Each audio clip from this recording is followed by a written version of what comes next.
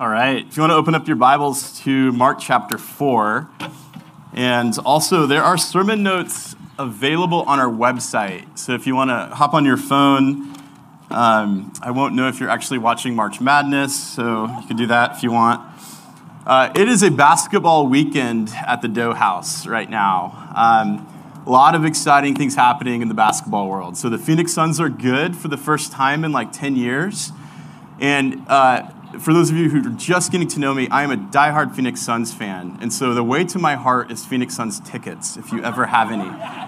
But I am so excited because they're good. Also, yesterday, my old alma mater won the state championship for high school basketball. So excited about that. And then March Madness. And March Madness is something that, it's like my favorite time of the year. Huge college basketball fan. We've got our kids into it. I'm in this pool with like my brother's charity organization. So like you have to like send money to it, and then, it goes to a good cause and you can win some too. Big pool. I'm in first place after the first round. So like I'm like fired up right now. Good basketball weekend. And I love basketball. I know a lot about basketball. Here's something I don't know a lot about: farming and agriculture. And it's not something that has been a huge interest to me. I'm a West Coast city kid. And the reason I say that is Jesus, when he speaks of the kingdom of God, often is speaking to an agrarian culture. And so sometimes we come to these passages of Jesus and there's a genre and there's a context of who he's speaking into. And I'm like, I don't get it. It doesn't make a lot of sense to me. And last week we talked about the story of the parable of the sower, and I tried to explain it with my very limited knowledge of farming. But Jesus is using this very practical farming language to communicate something about what he's up to in the world. And he's continuing those stories today. And in fact, as he starts to talk about, here's what the kingdom of God looks like, he tells two little stories about farming and about planting a seed. And he speaks in these parables so the context understands this is what the kingdom of God is like. And so we're going to jump into those stories today. And my hope is to try to explain it and unpack it in a way that has an understanding of what Jesus is calling us to wrestle with. These stories are found in Mark chapter 4. Following the parable of the sower, there's a number of parables that Jesus tells. And starting in verse 26, he says this: Jesus also said, "This is what the kingdom of God is like.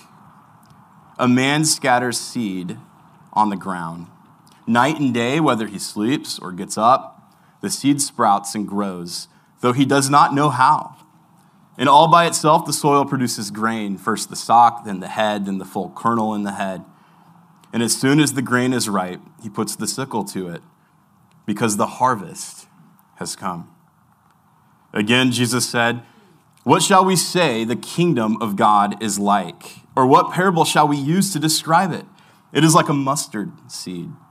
It's the smallest of all seeds on earth. Yet when it planted, it grows and becomes the largest of all garden plants, with such big branches that birds can perch in its shade." Could use some of that shade right now. With many similar parables, Jesus spoke the word to them as much as they could understand. And he did not say anything to them without using a parable.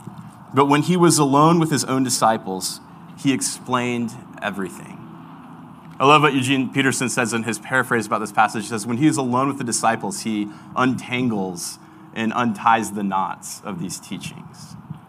Jesus is talking about the kingdom of God. The kingdom of God is our understanding of it is it's heaven, right? It's this future destination when all is said and done and everything gets put back together. But Jesus says that this future destination is actually this present reality that's breaking forth right here and now. We catch glimpses of it. And in the life of Jesus, you start to catch glimpses of what that kingdom is all about. Here is the church, the body of Christ. We still see glimpses of this kingdom, the kingdom of heaven. When everything is as God wants it, we live in this world where that's not true. Jesus' prayer is that his will would be done on earth as it is in heaven. And we're all about the work of this kingdom, so understanding this kingdom is essential. And Jesus uses this metaphor, the parable, to tell the story of here's what the kingdom is like. like seeds planted. Two separate stories here that talk about the kingdom. The first one, there's a couple things we learn in this story. As he talks about the man who scatters seed, whether day and night, whether he sleeps or he gets up, the seed sprouts and grows. The man goes to sleep, and the life of the seed grows without him knowing it. It says he doesn't even know how that happens, actually. There's this mystery to how the seed grows. Now, we have science in our world, and we have a deeper understanding of what's going on there. But we think of like maybe him not knowing what's really happening as a negative thing. But I think what happens is there's this farmer that's planting a seed, and he understands that there's these forces that are outside of his control. He could do certain things that will make the seed grow, but really it's nature. There's something outside of his control. And because of that, there's this sense of unknowing and wonder and trust. I do what I'm supposed to do, and then whatever the conditions are, this seed will grow. I don't even know how. There's a sense of wonder of how the world works.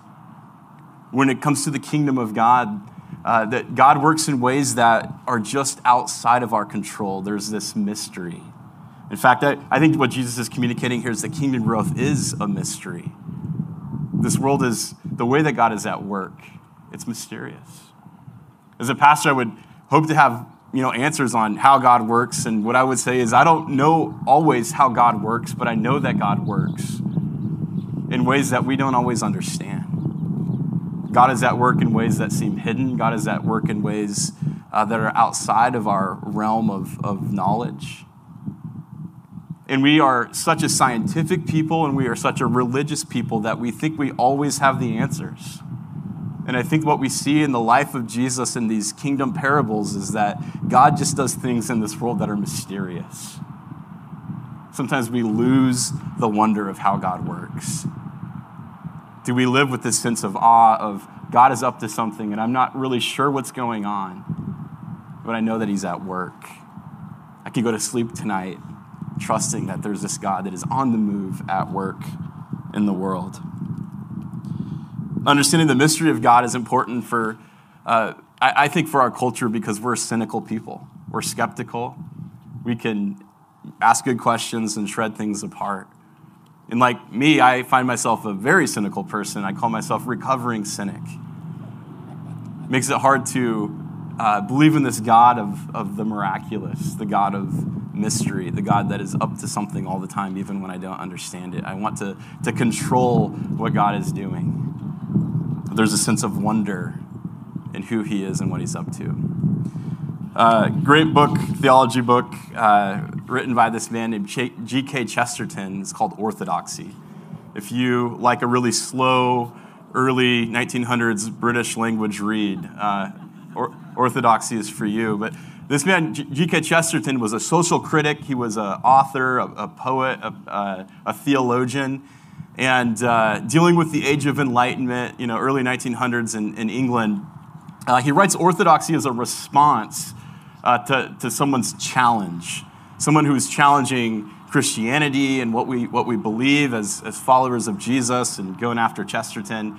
And he writes that this whole book is his attempt to respond to this person who's a philosopher and challenging Christianity. And he says, I have considered all of the questions that were brought up by this philosopher and all of the things that he is attacking about Christianity. And I've considered them, and I've looked at the world, and I've studied. And he said, what I think that I've come to this realization, this aha moment of discovering something that's true about the world. And he said, and it's orthodoxy. What Christians have believed for thousands of years. And he's like, I like to say that I discovered it for the first time, but really I've just discovered something that is timeless and has carried on through generation after generation. And he says to take pride in saying that I've discovered what this truth is would be like me sailing on a yacht from England over the English Channel into France and saying, aha, I've discovered Europe. But he says what really brought me back to this orthodoxy is that I've looked at nature. There's something wonderful about the ordinariness of life. There's something that as you look at the ordinary, you could think this world feels lifeless. It feels repetitive. There's these seasons. The sun comes up, the sun goes down. It's so, but he said, the more I considered the ordinariness of life, the more I was filled with the wonder of that there had to have been some God that was behind all of this.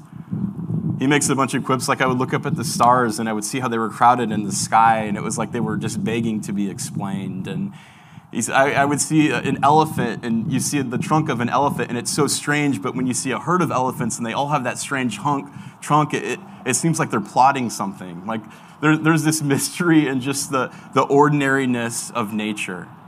And sometimes as really smart people who have all of life figured out, we miss that. He says these famous words in Orthodoxy, and talking about the sun and the repetitiveness of it rising and falling. He says, now to put the matter in a popular phrase, it might be true that the sun rises regularly because the sun never gets tired of rising. This routine might be due not to lifelessness, but to a rush of life. The thing I mean can be seen, for instance, with children. They find some sort of game or joke that they especially enjoy. A child kicks legs rhythmically through excess, not absence of life, because children have the abounding vitality, because they are in spirit fierce and free. Therefore, they want things repeated and unchanged. They say, do it again, and the grown-up person does it again until he is nearly dead. We've experienced that with our kids. For grown-up people are not strong enough to exult in monotony. But perhaps God is strong enough to exult in monotony. It is possible that God says every morning, do it again to the sun, and every evening, do it again to the moon. It may not be an automatic necessity that he makes all daisies alike. It may be that God makes every daisy separately, but he never gets tired of making them. It may be that he has the eternal appetite for infancy. For we have sinned and grown old, and our Father is younger than we. Goes on to say, in short, I had always believed that the world involves some sort of magic, and now perhaps there must be a magician. And this pointed to the profound emotion always present in the subconscious that this world of ours has a purpose. And if it has a purpose, there is a person. And I've always felt that life is first as a story. And if it's a story, there's a storyteller. And in the ordinariness of life and the repetitiveness of life, G.K. Chesterton says, I found the wonder that there was this creator behind it all. There was this God who was in charge. Sometimes we get stuck in the mundane of life, get stuck in the routine. We wonder where God is. It's like we have lost that childlike faith that children have, where they enjoy the routine of life. They find something that they just do over and over again. We get old. We get calloused hearts. We stop to wonder what God is up to. And in a culture that is cynical, I want this to be just a value of who we are as a church, that we live in awe and wonder of how God works in this world, that we are open to the work of God, even in ways when we don't understand it. Like a seed that's planted in the ground, there's a hiddenness to it, and yet God is working. And I wonder, when was the last time that you have been filled with wonder of God's work in this world? When you have been filled just with awe that God was up to something that surprised you, that brought life. Maybe it's something that was old and ordinary that all of a sudden just took on new meaning. A deep sense of awe and wonder. I don't know how God always works, but I know that God's working. When Jesus says the kingdom of God is on hand, and this is what the kingdom is like, it's like the seed that's planted in the ground. And the farmer who is an expert in growing seeds still has no idea what's going on here. There's this trust that something bigger is at play. As a church, I want us to lean into that wonder and mystery. The second thing, so if the kingdom growth is a mystery, the second thing that this parable tells us is that it's also a certainty. It's a mystery, and yet it's also a certainty. God is always at work in the hiddenness and the things that feel dead and dormant, and the things that feel like they're asleep. God is constantly working always at work. The farmer is called to do a couple things. He scatters the seed. There's this faithfulness that he knows that he's supposed to do this. There's this patience of just waiting on God, letting God do his work in the midst of that darkness, in the midst of that seed being buried into the ground. N.T. Wright, a great New Testament scholar, talks about there's this element of resurrection to this story. The kingdom of God is about things that are in the ground that come back to life. And there's this patience for the farmer as he waits. And there's this hope that at some point there will be this harvest. And the farmer knows to wait for that harvest. There's a certainty to the work of God that he is always at work in this world. Jesus says the kingdom of God is like that. Like you throw seeds in the ground, they're going to grow. I'm reminded of this with the weeds in my backyard every time about this time of year. In fact, one of the first projects we did as a church together was a service project where we were just pulling weeds all over campus. That was a couple of months ago. I just noticed the other day that like all the weeds are back. Like it's like death and taxes and termites. Like the weeds just keep coming back. There's this certainty that they come back again. The farmer knows that when you throw these seeds in the ground, there's a certainty that there's something going on underneath the surface. God is at work. There's a call to faithfulness and patience and hope.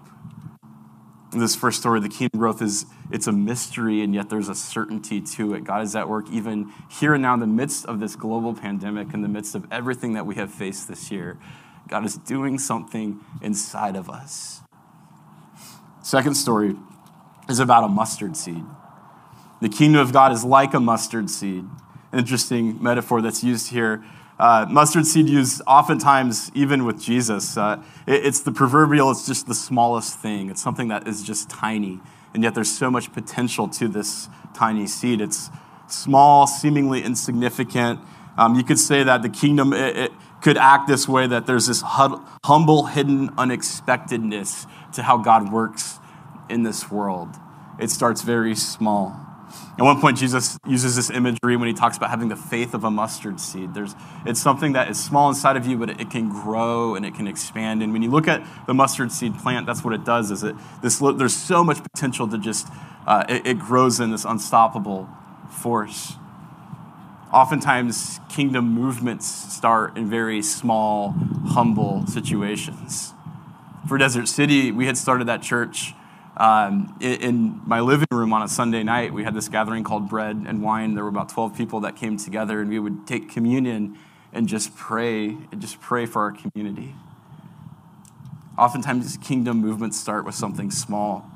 After not being around people for a long time, this actually feels really big, but we might have 100 people here, 150. This is still the small community, but I believe God's doing something in this community that is just loading it with potential.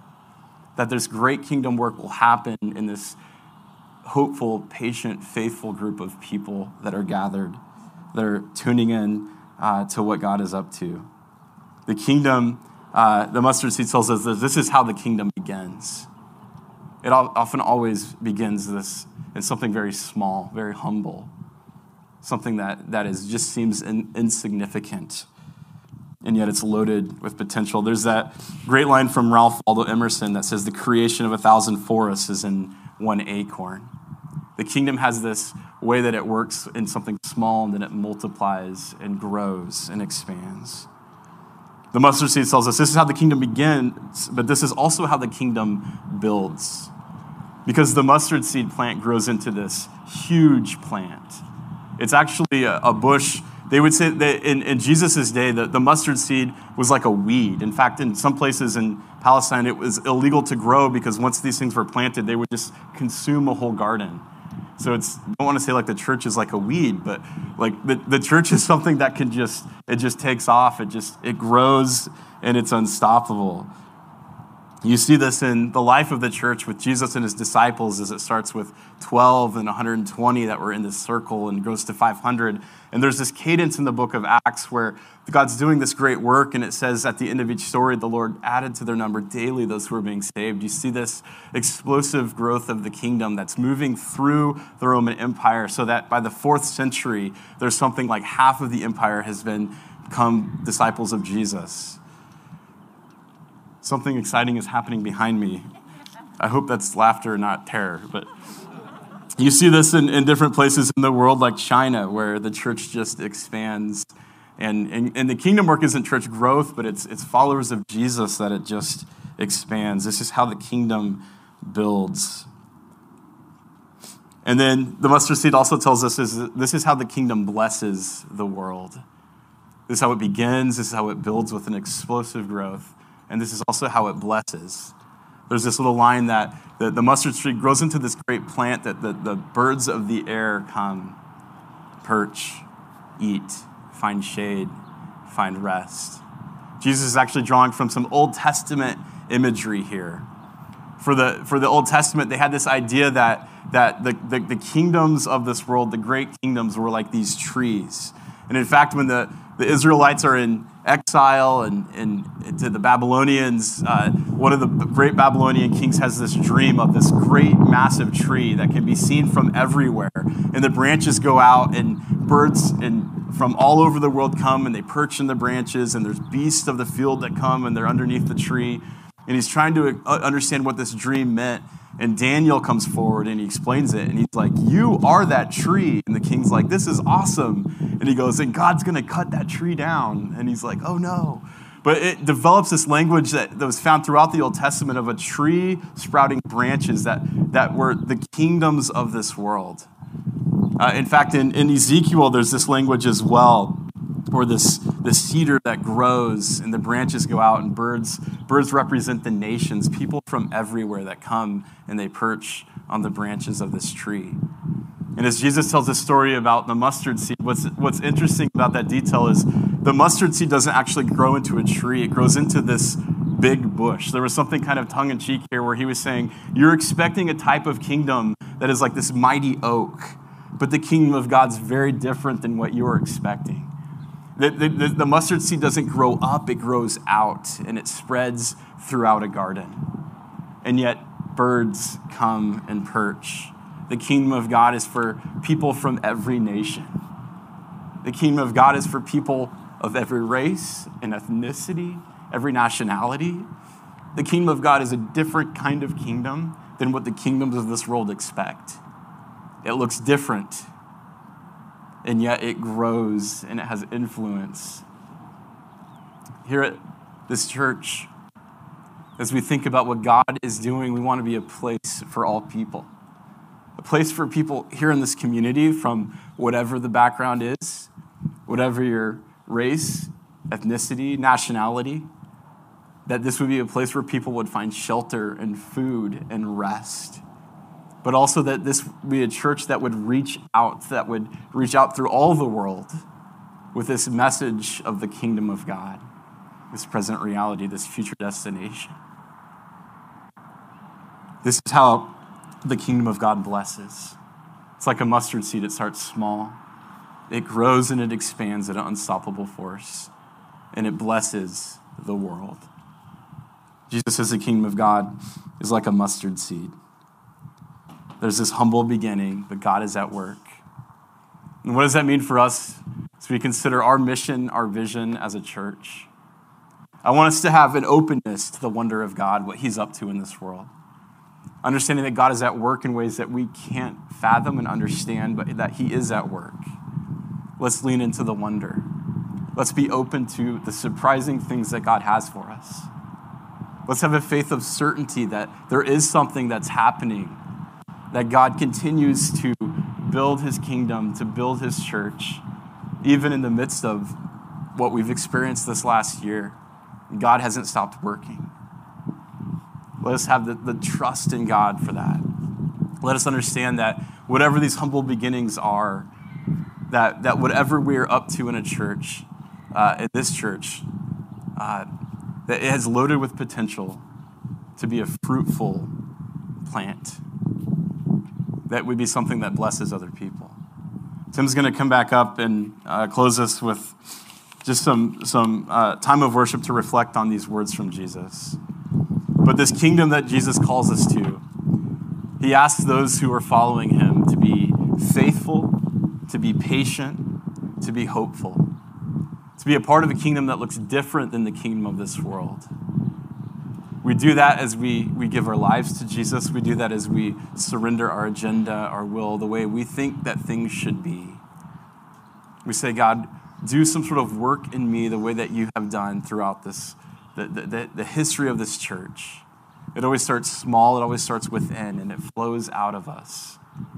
We come to Jesus and we humbly surrender and say, Lord, do your work.